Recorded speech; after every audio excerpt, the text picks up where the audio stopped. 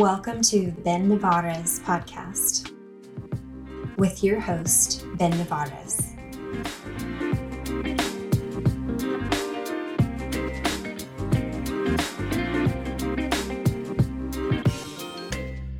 All right, we have a little countdown. I think it just passed. So, hi, thanks, and welcome back to the Ben Navarez podcast. Thanks for joining me, Miss Jena. Jena is joining us from the Valley here today, and she is a business owner, a former athlete. I mean, lots of things. And we're going to continue to learn about who Jena is. So, thank you for taking the time to come on today, Thank you for Jena. having me. Where are you from, Jena? I am originally from a small town called Progresso Lakes. It is, I always tell everyone, if you are drawing Texas, we are like the line at the very, very tip. So I lived or grew up in Progresso Lakes, and I went to school in Weslaco, which is like the bigger city, like 20 miles from there. Yeah. No way. That's cool. What's the difference? You have like the Cougars or like right? No, am I wrong? What are the names? You have two different schools. What are the different It's the mascots? Panthers and the Wildcats. You're not too far off. They're cats, so They're cats. yeah. And so which one were From the you? better one, that would be the Panthers. No, that's like Very nice. the OG high school, the first one that's been there, and then Wildcats is one of the newer high schools. Or it was, I think it opened up when we started high school in 2004. Yeah, 2004. Wow, that's pretty neat. That's I didn't realize. I thought they were both at the same time. I guess, but that's usually how cities goes. I guess, right? They get larger. They need the new school. They do a Yeah. little thing. And so, are your parents from that area Yep. as well? Yeah. Well, actually, my mom is from Rio Grande City, which is still a part of the Valley. My dad is from Weslaco. So yeah, they grew up in the Valley, born and raised. Very nice. And what was growing up like in the Valley? Do you remember your days as a hoodlum in like the third grade, and what it kind of felt like and looked like? Um, to be real honest, and I'm not even just saying this because of your podcast, but my life has just been completely all about sports, all about running track. And so I grew up sleeping, breathing, eating, and repeating running cross country track. And so life for me since I was 6 years old, I was a competitive athlete. So that's what it was like for me. Now that I know that's not everyone else's experience, but that was my experience. I was always just in the gym, trying to figure out how to be a better athlete, training, that kind of stuff. From 6 years old, you realized that this was the thing that you wanted to do? Yeah. What was it? Do you have a memory of like what it was like taking that first, like when you first started realizing this, like I can do this maybe for a sport, and what Like do you have like a that memory? defining moment. Um, Yeah. no, but it's funny because the teachers would always tell my mom she's always racing the boys on the playground, and so that was my thing. I would always challenge everyone or challenge the boys because I was whooping the girls. So I would challenge the boys to a race on the playground. So I was always doing that kind of stuff, and then I think I just realized I was good at it, and it felt good to be good at something, and so I wanted to get better at it. I just have always been a competitor, so I don't have like an exact defining moment, but I've had that competitive spirit in me since I was little. I think some people are just born with it, you know? Some people just have that Yeah, thing in them that some people do have a defining moment where they realize like they try to sport and they're like, oh my God, this is like, I love this. This is so cool. But then when you have somebody who starts off so young, it's just something that's built inside of you and you have this passion that's just innate. Like, I think that it ends up moving into like so many different parts of your life. You end up, it doesn't just stop at the sports world. It's like, it's part of who you that. are. And you can kind of see that with where you are Yes. now. And so so take me through. We started competing in. So I guess when did you start competing? You said like you start six, but what did those competitions look like when you were six It years old? was AAU track. So the organization AAU, that's how I started out. It just started out as I think my mom just looking for activities for me to do in the summer. I was just a kid with a lot of energy, and so she would take me to tennis and to track and swimming and all kinds of sports. But track was the one thing that I kept asking for, that I wanted to go back for. I would start, I think we had like a little local competition. And then as the years progressed, you started going to regionals, which was in San Antonio. And then eventually, once you get to like um, middle school and up, they have the Junior Olympics. And so I would compete, or I qualified for Junior Olympics when I was like 12, 13 years old. And so summer track was what I would really look forward to until it was offered in school, because then you go to school and you have, all kinds of sports when you get to middle school. So if it wasn't available to me in school, I was looking for it outside of school in organizations like AAU. Damn, that's so Yeah. cool. I mean, that is, I didn't even know that you could do, I mean, I guess it makes sense, right? But it's a space that I don't really know. I didn't know you could do track that young. Yeah. I don't think my parents knew either. They were just like trying to find stuff for me to do. And so I wound up at a track and started running, and yeah, the rest is history. I love it. I mean, I want to talk about the history. I mean, so so once you started getting into um, middle school, you're more adept and understand. Like you have this like the knowledge of the sport and what it's like to go off of a gun, right? Versus maybe somebody who started a little bit later.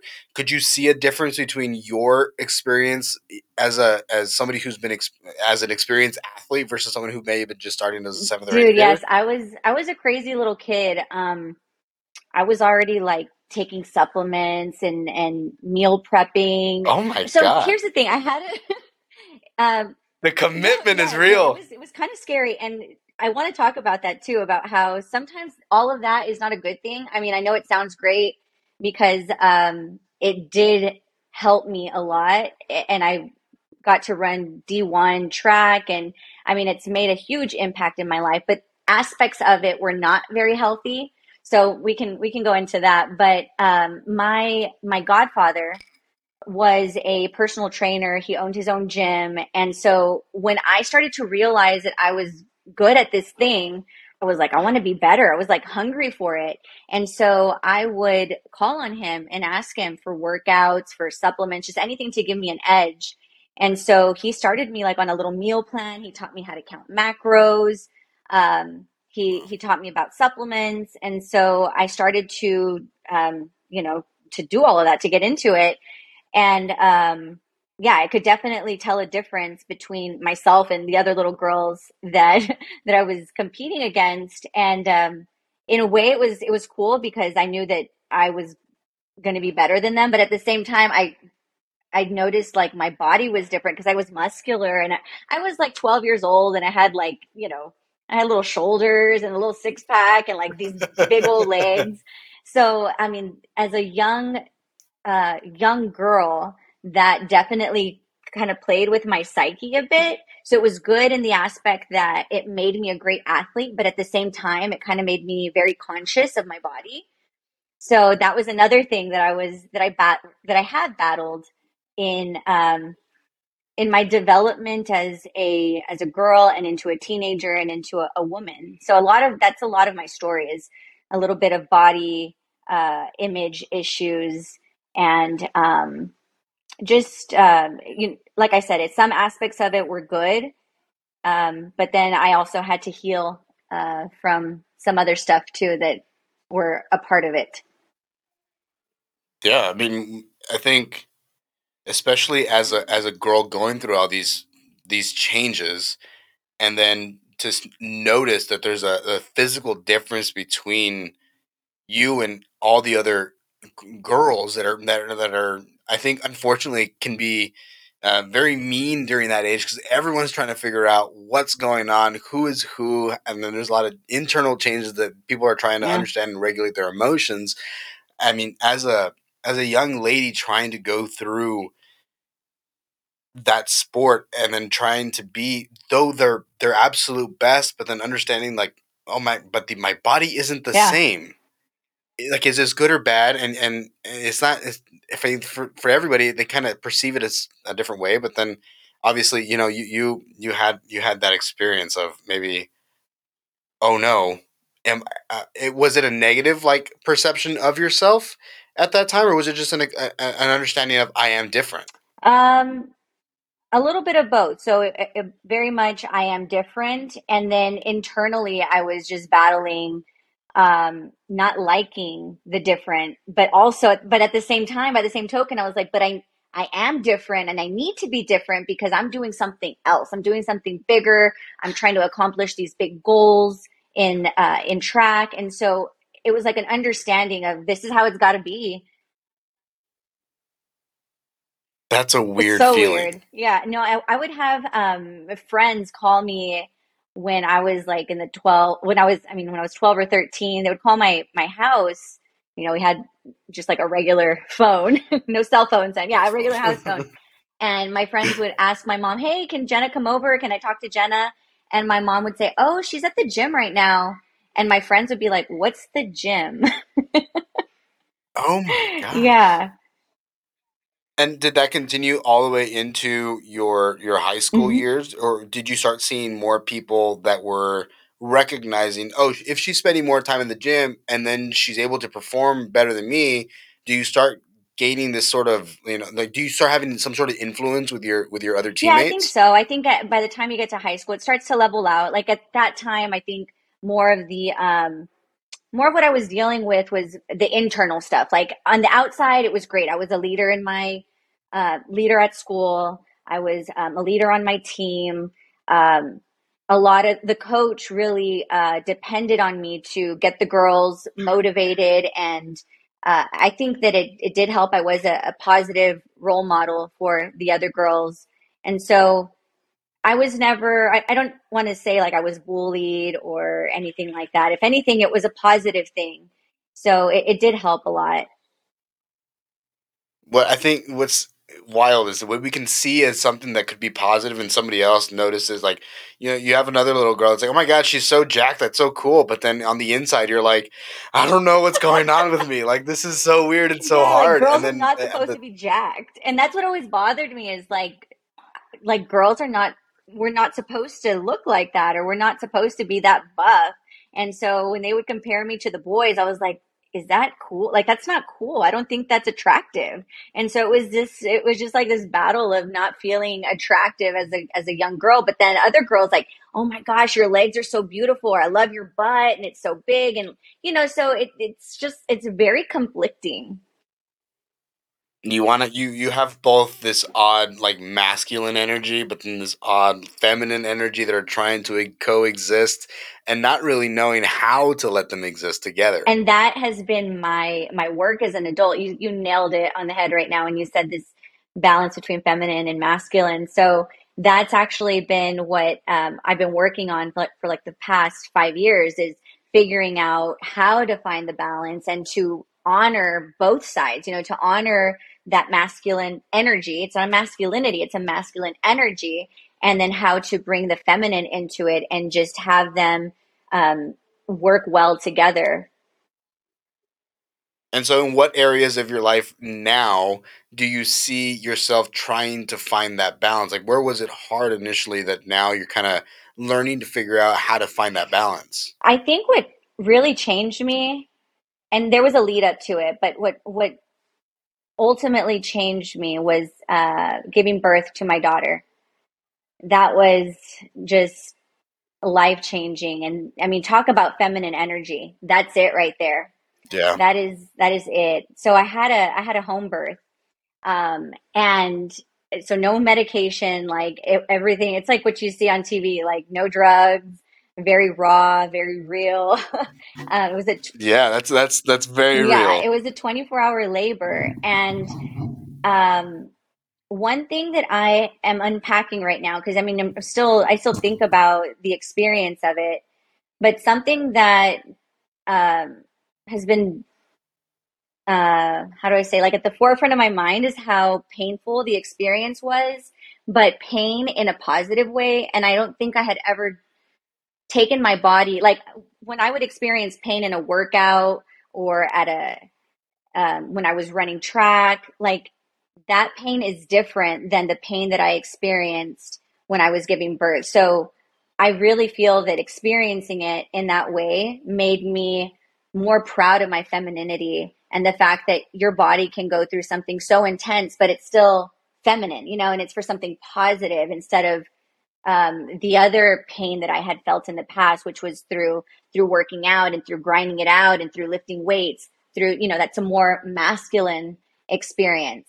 So having my daughter that way really changed me, and it changed my perception of feminine energy. Like feminine doesn't mean that you're soft. It's still a very powerful energy. It's just different. So I think that's been my experience so far uh, with experiencing feminine energy and really trying to find my balance with the masculinity.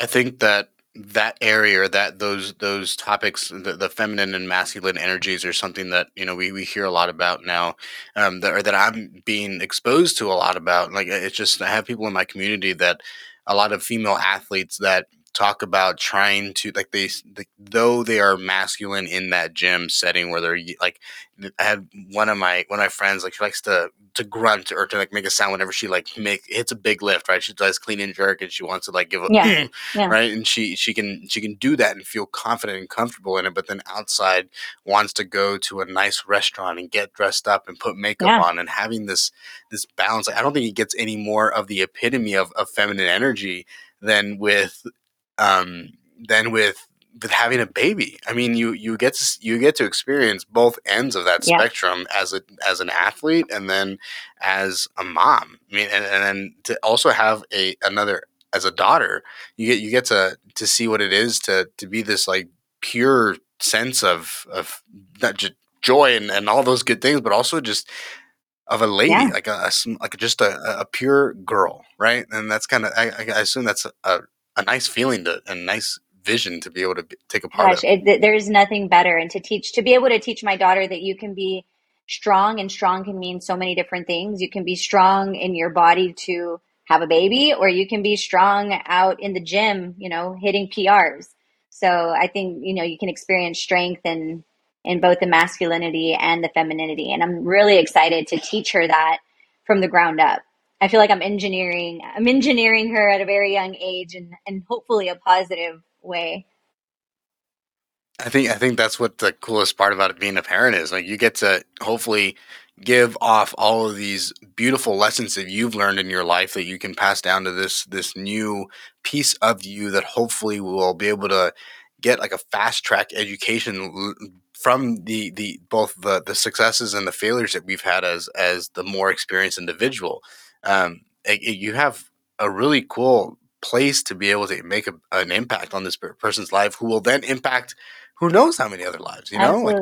that's a beautiful thing. Yeah, my dad used to tell me something when I was younger, and it didn't hit me until I became a parent, but he would always say, "I want you to be better than me. I want your generation to be better than our generation."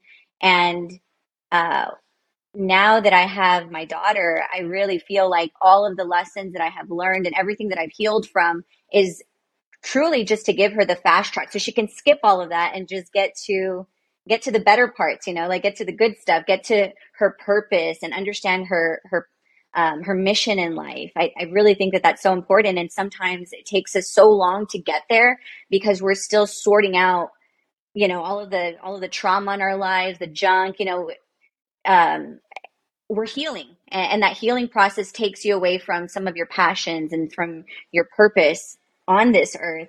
And I think it's important too to go through it because it does help you along the way, and it is part of who you're becoming. But at the same time, like if I can fast track her and get her to the good stuff so that she can just use it as a stepping stone into where she's going in life, then my mission is complete as a parent.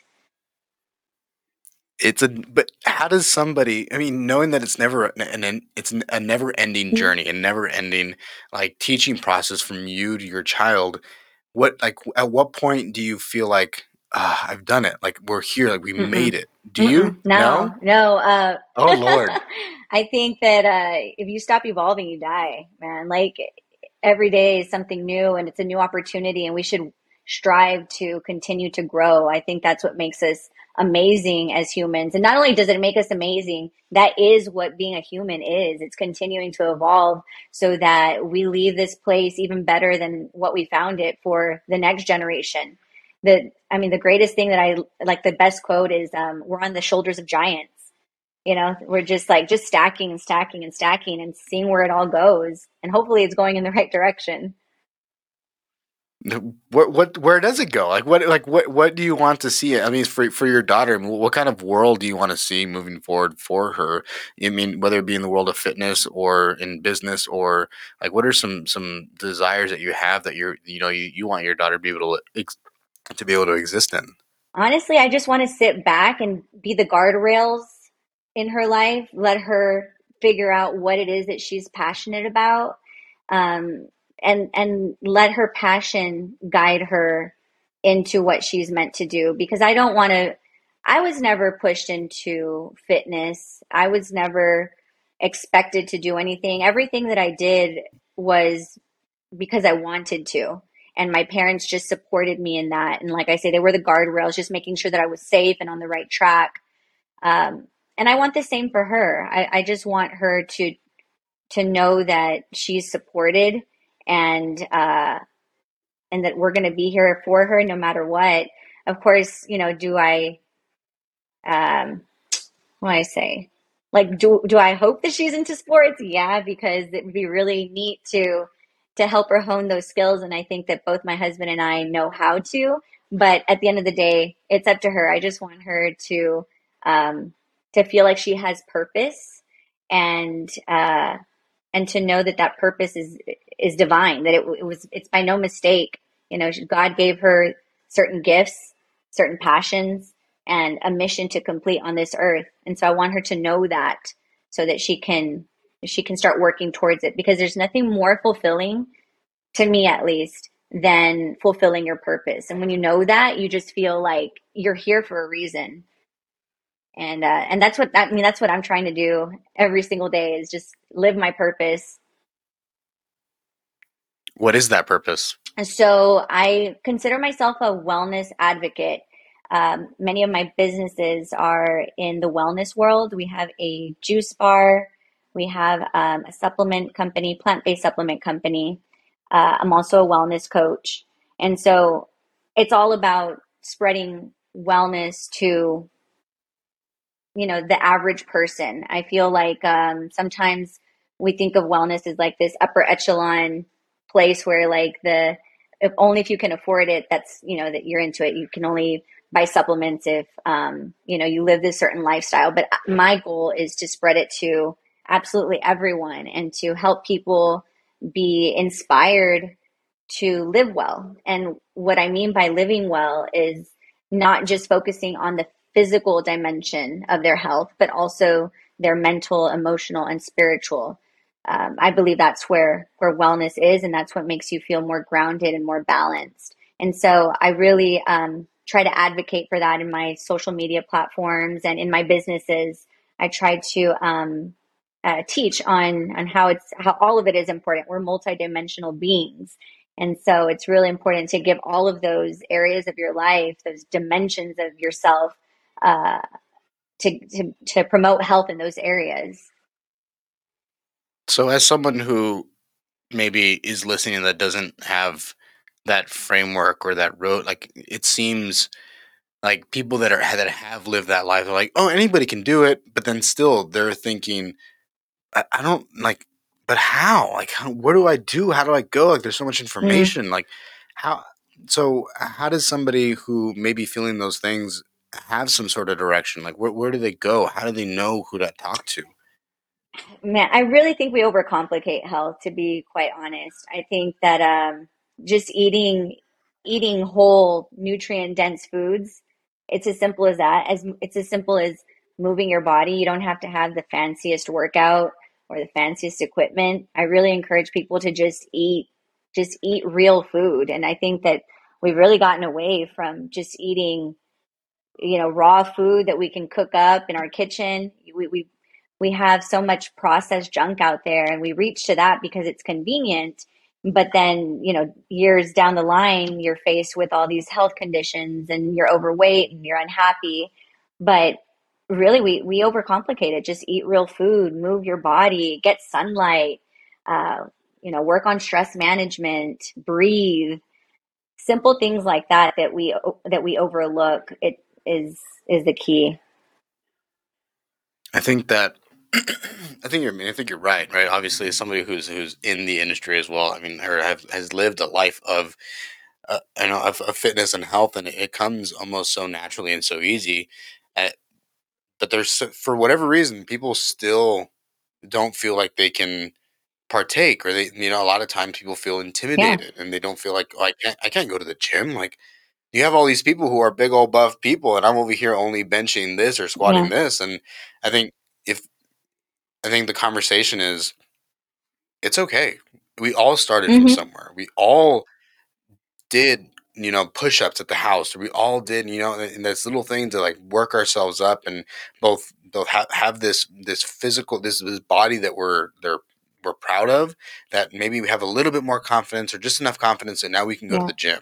And yeah, I might not know what I'm doing, but there's there's there's a bench press, there's a squat, and then I know how to do those yeah, things, right? And then you start like expanding on those things. And I think what's undervalued is that community, right? If I look next to me, that this guy over here is also squatting, and he looks like he's doing it better than me, it's a quick like, hey, I don't really know what I'm doing. Do you mind if you offer me some hmm, advice? Right. And I think generally most people are happy to offer and just say, hey man, like, a couple tidbits here and there. Um, and you can kind of tell if somebody who isn't doing it right, maybe you shouldn't go ask them, or what might not look right. If they're like twisting and shaking and moving, that's the nicest thing, or they have injuries. Maybe that's not the person you go to, but there's people out there that generally want people to have success and to feel good. And you have people like you who are trying to, not just on the nutrition front, but on a wellness coach. What is your role or responsibility as a wellness coach? What does that look like? My role as a wellness coach is to help people to discover the multidimensionality that is them. Instead of a lot of the clients that I work with have dieted and failed, or maybe they had success, but then they gained the weight back, or they've worked out, but nothing is a lifestyle. It's just a 6 week challenge or something that they do short term. So my goal as a wellness coach is to help them turn this into a lifestyle, and to realize that it's not just about their physical health, because most of them are, they'll come in with some baseline knowledge of nutrition and fitness, but then, I start to ask them about their stress levels. I'll start to ask them if they are spiritually connected. And when I say spiritual, it doesn't need to mean God. It could just be something that's bigger than them. That could be nature. It could be, if you refer to it as the universe. Um, and their emotional health. So it's realizing that, they can work all day in the gym and have a perfect diet, but if they don't have those other areas in check, they are most likely not going to feel better in the long term. And so I want to help them access more spiritual health, more mental and emotional health, and bring it all together so that they're not checking boxes. I don't like that, but they are encompassing all of this in their everyday life, and not just for the short term. How do we take it from short term to long term? I know it sounds like a dumb question, or maybe an easy answer here, but I think it's consistency. But for somebody who, you discount the checking the box thing, but I think, and I had a podcast a little while ago that I said, it's like, I only set goals, I never check boxes. But I thought about it a little bit more. I was like, you know what? Sometimes I do Hmm? check boxes. If it's not something that's entirely, that's And something that's a little bit more new for me, sometimes, I need to have it written on the wall where I can see it every day and say, I need to practice, my meditation today for 10 minutes today. I need to do this thing. And so it's a checkbox of some sort. But for someone who, how do we ingrain this, not just in a small scale, but have our society and our communities think a little more focused on their overall multidimensional health? How can we continue to promote that for somebody who doesn't, who isn't so akin to being in that space? No, you're absolutely right. So, we were talking a little bit before you hit record about how it's business is a learning process and how it's all about baby steps. And I've definitely gotten it wrong a lot of times, but it's helped me to course correct and to perfect the process. And so I think in the past, my coaching approach was a little too soft, and I bounce a lot of ideas off of my husband, and he's my sounding board, and we're business partners. And so it's really great because he was a military guy. He comes from structure, and I also come from a structured background. But like I mentioned, it became very unhealthy for me. And so I've become a little bit more lax and more about, wellness and feeling good inside and not grinding it out so much. And so we have these conversations about, he'll tell me like it's important to have the boxes to check off. And I would say I agree. But when I was in first coaching my clients, I was trying to I was being a little too soft on them, and they didn't have my background. And so they weren't really finding that success. They weren't being as habitual and committing to the program because I was being a little bit soft. And so I would talk to my husband about it, and he would say, "Babe, not everyone is like you. Like you're coming from a different background. Like you're a motivated person to begin with, and then secondly, you have structure. It's just ingrained in you. That's just who you are. These people that are coming to you aren't necessarily that." And so it made a lot of sense to me when he put it that way. And so what you're saying about, having the boxes to check off, I think it's absolutely important. So my program has changed so drastically since I started. And I think you do need to have a commitment phase.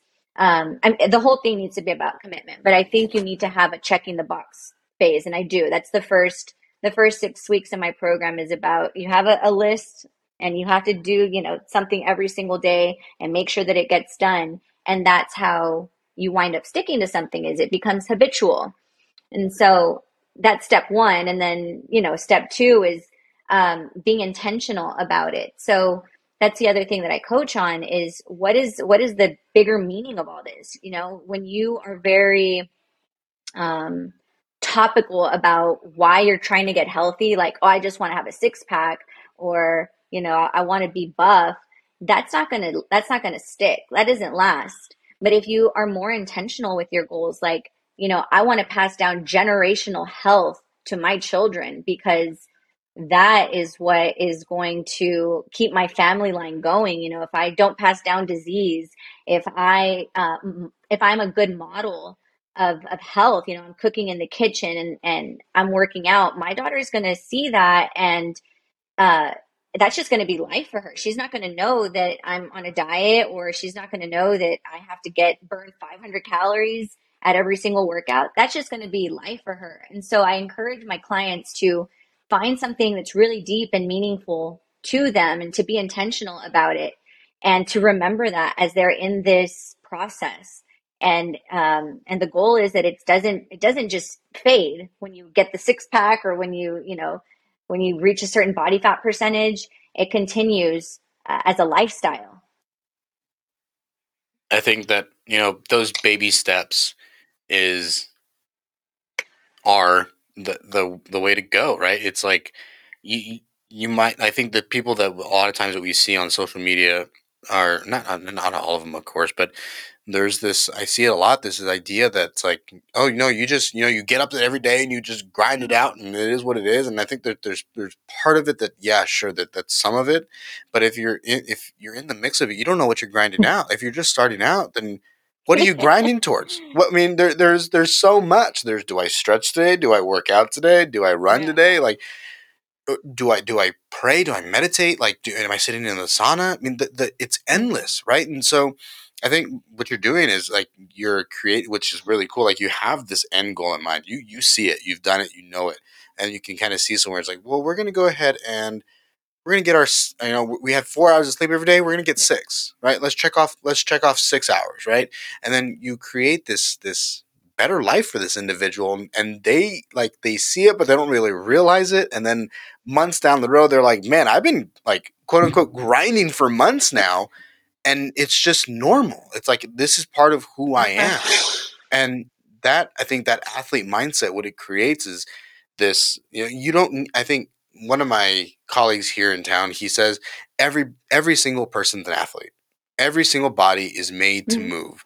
You don't need to be at the Olympics to consider yourself an athlete. I can walk every single day with my dog and get myself some stretches. I'm an athlete, and I get to decide on the level of output that I am comfortable with to live the rest of my life. It's not, this is it, I'm making my money and living off of this, but I, like you said, like you get to show your daughter, this is what we do. This is how we live. We live a nice, healthy, and sustainable lifestyle. And can we turn it on? Sure. We can turn it on when we need it. But as a sustainable lifestyle, this is what we do. And what you're doing is really cool. Like you provide an insane value to somebody that I don't think they recognize. And I think that's a lot of fitness individuals, but you have this, I like the structure that you kind of bring and the mentality, and it is multidimensional. We have all these different portions of us that we need to attack, or like to understand and heal. And so I am interested in how you take on all these different dimensions, and your progression. Like, do you start somebody off who's new with spiritual stuff? Are you like combining all of it at once? Like, how does that look? So I bring in the physical. We have some physical homework to do, and I give them an outline of what the physical part looks like. And physical is broken down into nutrition and fitness. And then I have the mental and emotional as another leg of the program. And they have some work to do in that department.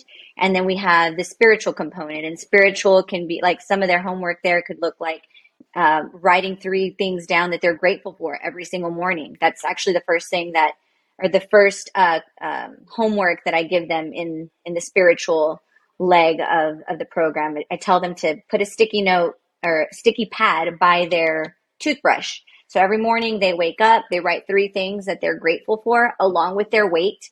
They weigh in, they write 3 things that they're grateful for, and they can either take that sticky note with them so it travels with them all day, or they can put it up on their mirror. But the idea is to get into this practice of being grateful for what they have instead of thinking about, how the things that they don't have.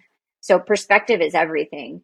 So that's how we do it. And every 4 weeks the program changes. We add a little bit more meat and potato to the physical. They'll add more fitness. Now that they've created that baseline, we'll take a deeper dive into their nutrition depending on how they feel after those 4 weeks. If we need to remove grain, we'll remove grain. If they're sensitive to dairy, we start to tinker a little bit more. The first month, I just want you to eat real food. And that's really hard for some people, is just pulling out that junk food, or pulling out the convenience of fast food. So, and then, where was I going with that? So yeah, I think we're building. We're just adding a little bit more every single month, and it's a 3-month program. And so the idea is that you can, now that you've created that foundation, you can add a little bit more because now you understand the basics, and so you just add a little bit more and a little bit more, and that's how we do it. I like it. And will you continue to see an athlete even after 3 months? I will. I'm more on I like that you said that, an athlete. Yeah, they're athletes. Yes. So yeah, I'll work with them outside of the program. So my program is it's designed to be 12 weeks, but if they want to continue to work and to optimize I'll work with them, but I also really suggest that they start dialing it in with their hormones, like looking into getting some labs done and reaching out to a functional medicine doctor so they can start to balance hormones. I also advocate for optimizing gut health, because that's another area that a lot of people struggle in is gut health. And by the time they've done 12 weeks with me, they've corrected a lot of their gut, uh, maybe not disorder, but dysfunction. But there's still so much optimization that can be done in that area. And then I really encourage like heavy metal detoxes and just working on their mitochondrial health. And it's out of my scope. And so that's why I tell them like, hey, you've done all the baseline work, you've created a good foundation for yourself. So now it's time to take it to the next level. And I really think that next level is with a functional wellness doctor or a nutritional therapist of some sort. And do you have those relationships with like local doctors that you have trust? And so I don't know if I'll keep this in, but how do you create that relationship, and what does that relationship look like with a doctor? That's an interesting question. So I feel like I'm really active in my community. And so I know, like, maybe it's not even that I'm active in the community, but I'm interested in wellness just personally. And so I'm always seeking out information. I'm looking for professionals, people that know more than me. That's how you learn, right? And so Yeah. my own, my own journey has helped me to learn about the professionals in my community. And so I start to develop relationships with them through that. But then it doesn't hurt that we also own a juice bar that's pretty popular in our area. And so they know about our juice bar and we connect on that level. So I'm making these connections because of my personal interest in optimizing my own health, but also because of our businesses in the health industry. So it's like an athlete starting off with their health, but in business. It's not just this, like, sure, it starts off as a checklist, like you got to get the LLC, you got to get all these little, like you got to get a CPA, you got to get all these little certifications and licenses. But then if it's something that you really love and enjoy, it's something it's your life, it's your Oh, yeah. lifestyle. It's you yourself are making the connection. You're like, oh, hey, by the way, I also do this. And so if you want to connect with that person, then that, like, I use that Oh, person absolutely. and like I get some good data, and it is what you are doing for other people is just in one lane that you've been able to perfect. But then like there's people who are maybe like the business coach, right? Who do the same thing, that have seen success in their Yeah. business, that end up coaching you and like, okay, we're going to go through our checklist first. And after we go through our checklist, then they're gearing you into what it looks like to be an athlete or a business owner, or I guess they're educating Mm-hmm. you on a plan. And so okay. Yeah, So 1,000%. Like thinking out loud. all this started, like the only reason I'm a wellness coach or I do any of the things that I do is because of my own journey. And so I think that's how, I don't know if that's how a lot of businesses start, but it's how our business started. It's just like your own interest leads you down a certain path, and then you just follow the breadcrumbs and you ask questions, and you're talking to people that know more than you and that are helping you um, add value to what you're already doing, and you're optimizing. I love the word optimization because every day I'm trying to optimize my nutrition, my movement, my spiritual health, my business. I think everything can be better all the time. Like that's why when you asked earlier, like, do I ever feel like I'm done? Absolutely not, because there's so many things that can be optimized. If you love it enough, you're going to have that craving to get better and get better. I like that a lot. So selfishly, I want to know, what does it look like to start a business and run a business? I think that especially in the health and fitness industry, I was always like, no, there's no there I can't make a living in that space. But I think the more people that I talk to that have seen a lot of success in that space, I'm like, well, man, maybe there is an opportunity here. And so, what does it look like? Like the confidence to make that move? I mean, I want to know all Yeah, about it. cool. So my husband and I started off as personal trainers. We had our own gym. It was a little boutique style. We trained clients one-on-one. I think we tried the boot camp model for a little bit. Didn't really work out. And so we realized that it was the money was in personal training. So we did that for like, I don't know, 2013, 12, 15, probably about 3 years. And during those 3 years, we started doing something that is what led to the next step. So we noticed that our clients were not fueling properly. So they would get a badass workout with us, and then we'd be like, okay, you're going to go home, you're going to make a shake, or, if you can't make a shake, go pick one up at, one of the local places. And either A, they wouldn't make the shake themselves, or B, we didn't necessarily like the ingredients that were being served at those shake places. So my husband and I started waking up on Monday morning really early. I mean, gym life is already early as it is, like 5 a.m. But we would wake up a little extra early at 4:30, head to the ice machine, like, one of those windmill, pay $2 to get a Yeti full of ice, the Yeti ice chest. We take it to the gym. We had a little supply of protein and maybe some fruits and some supplements, and we would blend up a shake for our clients. And, they finish their workout, here's your shake. And so it turned out to be really needed, and they loved it. And so my husband was like, maybe we're onto something, maybe we should consider opening up a juice bar or a protein shop. And there's already some protein shops around here, but there wasn't really any juice bars at the time. There was one other juice bar. They're one of our competitors. But before, in 2015, like, you didn't see a lot of these juice bars around. Now there's a bunch of them. But anyway, so his concept was drive-through. He's like, we got to make it a drive-through because moms are busy. They have to unload their kids, go inside, and it's just like this whole, the whole fiasco. So he was like, we're going to open it up, but it's going to be drive-through. And so that's been our business model. Is it's convenient, but it's still healthy, because a lot of times people think convenient means they have to sacrifice their health. And that's what we're telling people, is like, no, you can still eat well and make it convenient. And so we opened up in 2015. We still had the gym at the time. And he started going full-time to the juice bar.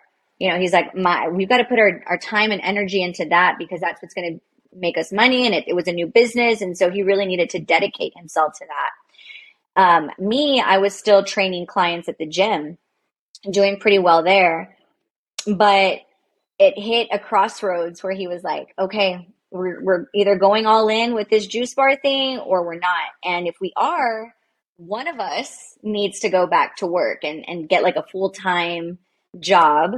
No more gym. We're gonna have to close the gym down and just make sure that the money that's coming in is, how do I say it? It's like for sure, like, because the thing about being safe, something safe. The personal trainer life, you have busy seasons, and then you have like the winter months that it dips. People are going to the fiestas and traveling, and they're not eating tamales, and they don't really care about coming to their personal training sessions, or they're canceling all the time. So it wasn't safe. Yeah. And so he always says, you're more marketable than I am, because I'm a military guy, like, and I need to be at the business. And so it looks like you're the one going back to work. And that was like, I was so angry. It's not what I wanted to do at the time, but it's what I knew we needed to do. And so we're being real honest. I didn't want to leave my gym life. Like, that's what I had been doing. I had been a personal trainer since I was 18. And so, I mean, I did it while I was in college. I personal trained when I would come home in the summer. I would start little boot camps, and like ladies would join my boot camp. And so that's what I knew, and that's what I loved to do. Even though I had a college degree and everything, my life was gym life. And so when he told me like one of us needs to go back to work, I was like, oh my gosh. But ni modo. So you know what that word means, right? Ni modo. Yeah. So turns out I got a really cool gig as a medical device rep. I got hired by a company called Boston Scientific, and I became a clinician in the field of cardio rhythm management. So basically, like pacemakers and defibrillators. So it was still pretty cool Very for cool. me because it still dealt with the body and it was very technical, sciency, and I had to learn a lot. So I was interested. It was right up my alley. And so I started, while the business was growing and really planting its roots, I was keeping us safe financially with this medical device job that I got. And so that's what it looked like in the early days. And I stayed with Boston Scientific. I still am with them on a part-time basis. In 2021, I made my move to go part-time. That's when we looked at our financials and our growth and realized that I could afford to take a step back and put my time and my energy into our other businesses or to help my husband. And here we are in 2023, and now we're on our third store.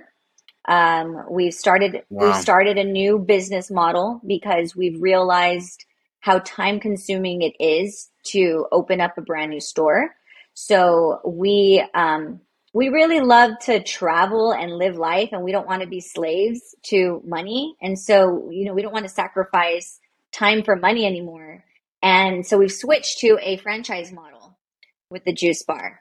So we are opening new stores through another outlet, through other partners, franchisees. So that's something new that we are expanding into. We also have our supplement line, and that's kind of still in its infancy, getting off the ground. But the whole idea is to not be a slave to the store, because we want to enjoy our daughter. We want to travel places. We want to relax. And I think, hustle mentality is cool if that's what you want to do, but for us, it's not for us. And I think we've realized that as we've gotten older.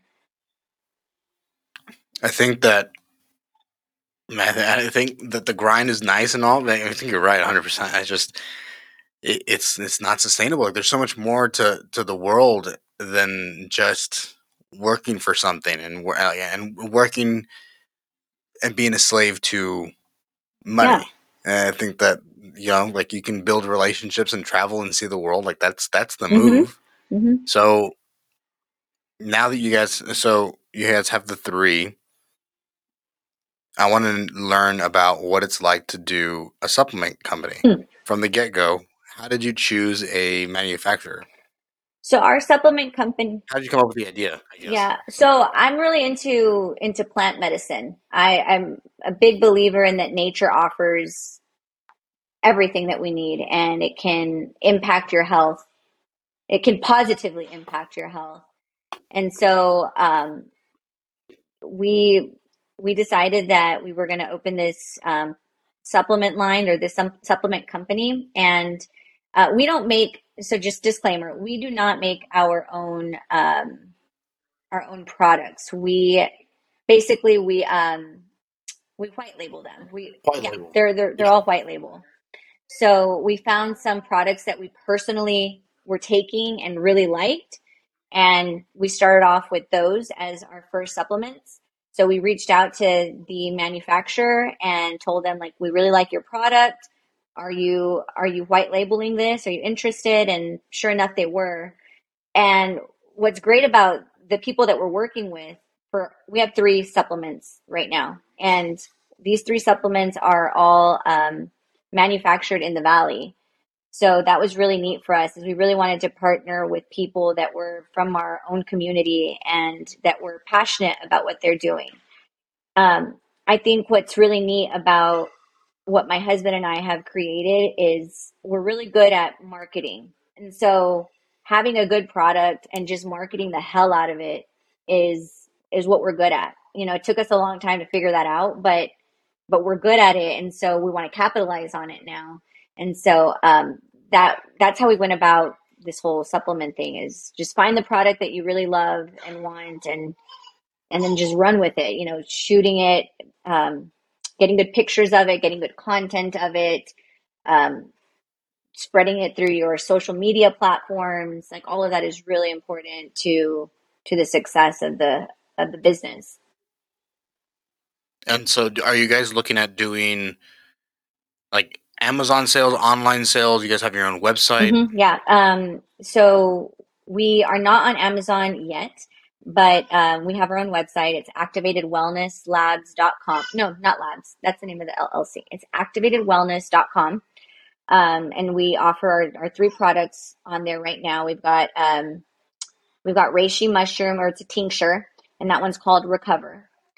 And then we also have a lion's mane tincture. That one's called Focus. And then we have a nopal and chia detox, and that one is called Cleanse. So we're looking to expand this as we find more products that fit our brand and our culture. And hopefully we'll have a whole website full of these products. But for now, it's those three. Why tinctures and not powders? And yeah. From what I understand about the difference is that the tinctures are more bioavailable. So they don't have to travel through the digestive tract like the way a powder does. Which, do you mind if I ask? I don't know if this is allowed, and I'll take it out if needed. Who's your manufacturer? Their names are or their name is One Up Mushroom Products. They also sell a tincture. Like I said, it's white label, so they sell under their brand. But they grow in Mission, and they also manufacture here in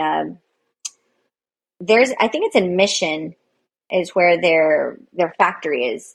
I mean, they take the mushroom, they dry it out, they let it sit in a vat of alcohol, and then they double extract it with some water, and they turn it into a tincture. They bottle it up, label it, and send it to us, or we pick it up. Why'd you guys choose to do white label? Mm, well, I mean, we don't want to reinvent the wheel. Like I know you're real savvy over there, coming up with your own supplements, but we're not reinventing the wheel and trying to make up new stuff. Like I said, we figured out that we're really good at just using our platforms to market our stuff and sell it, and so that's why we've gone that route.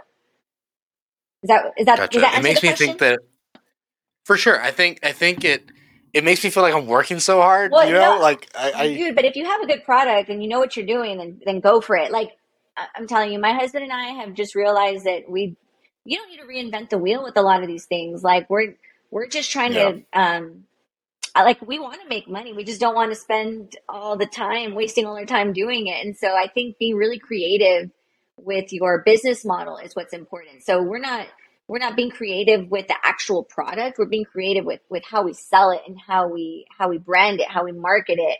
So I think that's just more up our alley than coming up with our own supplements. Because if that were the case, gosh, we honestly, I don't know that we'd ever get anywhere because it's not our forte. And I think that's important in yeah business is knowing what you're good at and being honest about it. Like if you would have asked me a year ago I would not have told you, oh, it's just that, we're good at branding and good at marketing. I wouldn't have admitted that.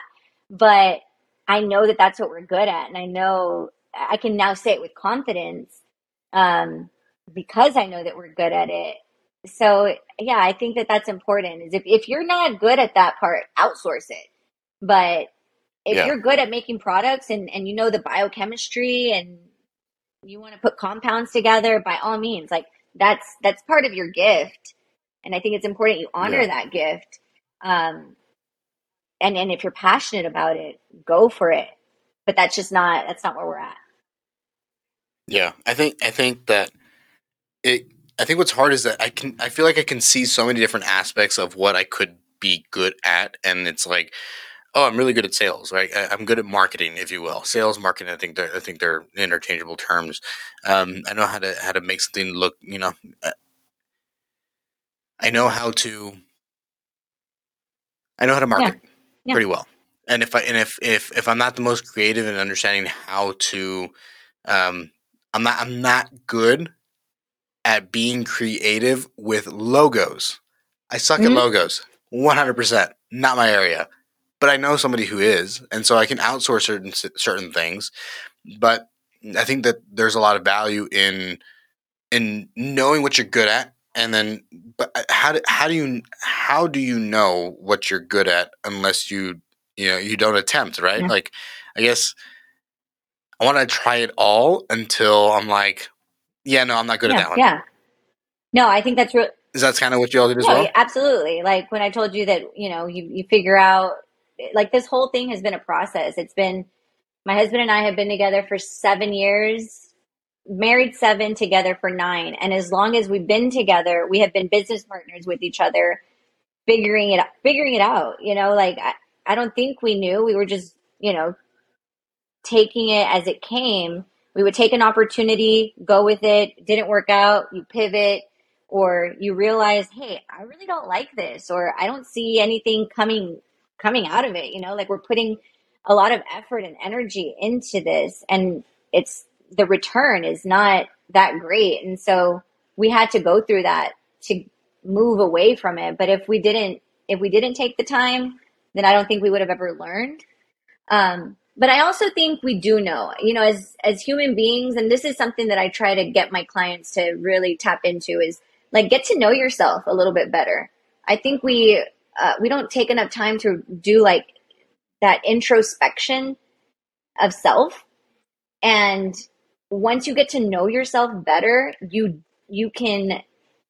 um, you can do better. You can put your energy into things that you really care about and things that you're really good at, instead of wasting so much time. But sometimes we skip that part because life is noisy and chaotic, and so we don't do that self work. And I think that's really important, especially as a business owner. Do you think that self work can be accomplished through asking other people questions? Yes. Use all of your resources. Ask people questions. I actually read this really cool book. It's by the author. I'll have to tell you once we hang up, and like in case you want to share, because I thought it was like a really Yeah. life-changing book for me. But it's The Power of Asking, and the author is he wrote the Chicken Noodle Soup. You remember that book series, Chicken Noodle I Soup for the do, but Soul or I never read something? it. Okay, Yeah. well, that guy. But he talks about how, as humans, we have an edge on all of the creatures on Earth. And that's the power that we can talk, we can use our voice, and we can ask questions. And that is how we evolve. And the biggest mistake that we make is not asking. And um, I really do believe that it's true. Sometimes we're scared. There's fear. We don't want to approach someone because they might think we look stupid, or we think our question is stupid, or you think that the ask is too much, instead of like taking your chances on it. And so that's what his whole book is about. It's just like not being afraid to ask and using your resources to get ahead in life and to accomplish some of these things that seem too big for just you, for just one person. But if you start to ask outside of yourself, then they're more accomplishable. I think that usually it's I think the phrasing, and I don't know how to change it because I had this conversation on my last podcast as well. It's like this concept of using your resources, I think, has a negative connotation. It's like how do I tell myself in my head that I'm not using somebody, I'm not exploiting them. However, I am using them as a resource, right? I just don't know how else. Like, I don't know if it's my own projection of this feeling of using somebody, and how that can be negative. But I want to be able to find a phrase that is not using someone and No. not taking advantage of, but it's like making the most out of that resource. Like, it's just people Yes. helping Well, each other and asking the right let me ask you questions, this. If asking you're an questions. expert in your field, or you know a lot about something, doesn't it feel good to share that with other people? Always. Yeah, right? Like people DM me all the time like, "Hey, I know you're into this wellness stuff. Like, I have a question about blah blah blah." And I know like there are some influencers out there that will say, "Don't ask me these questions because it's not free," or "This is how I make my money." But I guess that's the power of asking, is you don't know if that person is going to be willing to share or not. In my case, I love to share because I could talk about this shit, all day long. I love it. Like I live, breathe, eat everything wellness. And so when people come to me asking for advice or what I think about something, I want to, I wind up typing like this long paragraph. I don't just say yes or no or recommend a supplement. Like I want to talk to them about the how, the why, and, or even tell them, you know what, I don't know the answer, but I do have a friend of mine that specializes in this stuff. Let me send you over to her. And so I, I just, I don't think that it's you're using someone. You're really giving them an opportunity to share something that they're really excited about and passionate about. So think about it like I think that. that's a good. I think that's a good one. I think that I like that perspective. You're giving someone else the opportunity to help Yeah. or to talk about the thing that they're passionate about. I think I'm going to continue to. I don't know. I kind of want to. I want to perfect that phrase, just like making it um, short and palatable Hmm. and easy to convey. It's like, how can I create this, this phrase that, yes, communicates giving somebody else the opportunity to help, but then shorten it so that it becomes part of our normal lexicon. Like, how can we make it so that this phrase of using somebody else is not seen as so negative, but instead it's how to Yeah. network. And I think like that, and it's not just it's how to network and then how to grow personally.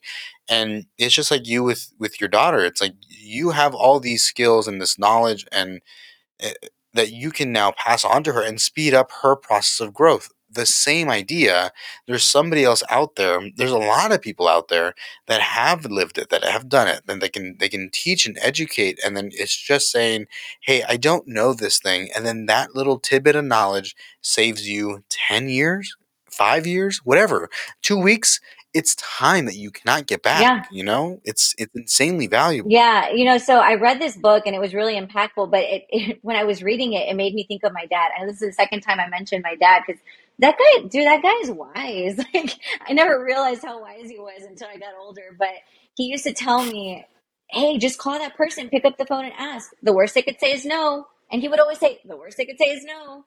And man, like it's Damn so right. true. Damn right. I think I never heard that until I started to do sales for another construction company. And it was just, what are they going to Yeah.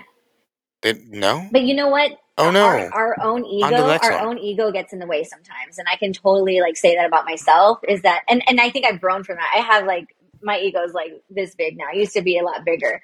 But now I'm not afraid. I'm not afraid to ask and I'm not afraid to be rejected anymore.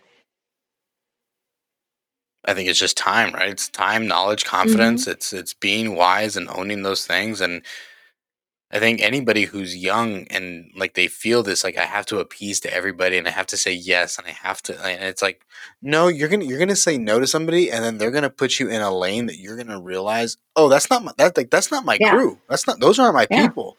And that's okay. That's a lot more helpful than you pretending you're this person, and then 5 years down the road, you end up realizing, wow, I hated the last 5 years. Like that, those weren't my people, and you stray away from who you Mm-hmm. are. And I think that that's me, kind of like almost in this situation now. It's like I'm no longer with the company I was with before, but it was just like like Yeah. finally, like wow, that feels really good. Like I miss this part of me that I can just talk to people and love life and live and go to the gym whenever I want to go to the gym. And like I miss that, Yeah. and sometimes you don't realize it until afterwards. Like hindsight's 2020, but asking and being confident enough to say and to be wrong in somebody else's eyes, it's so like that's Yeah. huge. And taking the time to get to know yourself, get to know what you like and don't like, and being honest about it. That's the biggest thing, is being honest. But also take time to look back.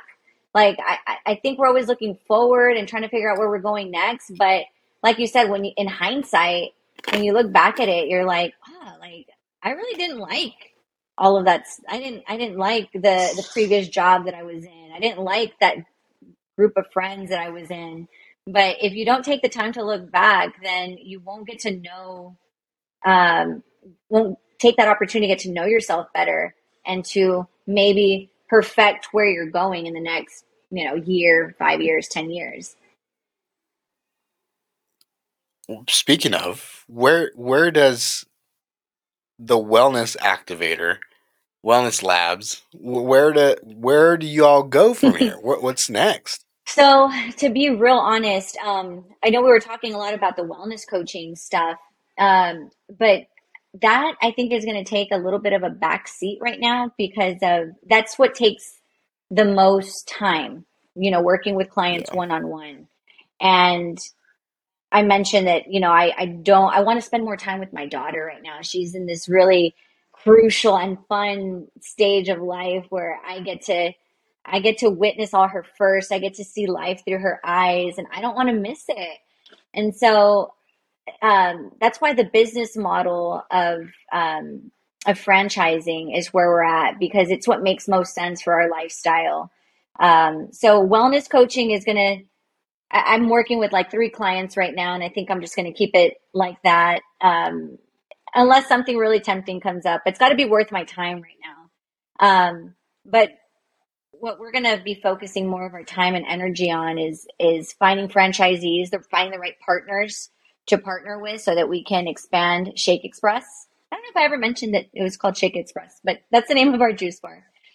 Yeah, so we want to expand that through our franchisees and get our sales up on activated wellness. We need more products also. So we're in the market for adding new products to our website. And that's what we're gonna do for the next unforeseen future. I like it. Yeah. There's a lot of really cool opportunity. You create this platform that you can maneuver in any way that's going to ultimately fit your hmm lifestyle, and that's what you guys are creating. You guys are doing it. Like you're in the middle of doing it, and how motivating and inspiring it is on the other side of this to hear it. I'm like, let's go. Heck yeah. Like I'm all about it, and it makes me happy to see somebody else that has taken it and that is doing the thing. Like I think a lot of people, it's like I have this dream, this idea of like making it a reality, but sometimes it seems so complicated. And I think your dad's right. Sometimes it's as easy as just picking up the phone, Yeah. just calling, just asking. My favorite quote, create your own reality. If it doesn't exist, create it. And I think that's the most beautiful thing about life is that we have the ability to create. We are co-creators. And if we don't take the opportunity to do it, someone else is going to do it. So why not you? Why not you? I don't know. Why not me? Like we're gonna continue to talk after we end this call here. Um, I don't know how long we've been going. How long we've been going? What does it An say hour there? 12. An hour 12. All right. We're gonna go to call it at an hour Okay. 12, and I'm gonna talk to you Okay. afterwards. Anything that you want to leave our podcast listeners with? Anything? This is your last Oh my opportunity, not God. your last opportunity, right? Oh my God, right? Oh my God. I want to give you the opportunity to impact. I want to like leave a nugget at the end of all my podcasts, or like there's nuggets throughout the podcast, yeah, Shit. sure, but Dude, that's hard. like I want to give the other person the opportunities, like something that's impacted you in your life, or something that you've learned, some sort of wisdom, and you have the floor. It's all yours. And as soon as you go ahead and you can, once you stop talking, I'm gonna go ahead and end the recording, and then we'll be good. That you're gonna close us out. All right. So I would say take time getting to know yourself. Know that you are divine. You were given certain passions and gifts that tie into your purpose in life. And you owe it to yourself and to the rest of the world to be a co-creator in this universe. And you have all the potential. So if you don't do it, someone else is going to do it. So it may as well be you.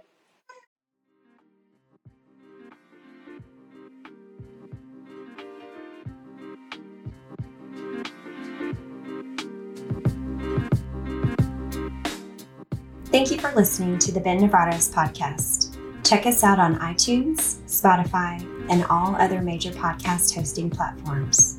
Be sure to leave us a 5-star review on iTunes.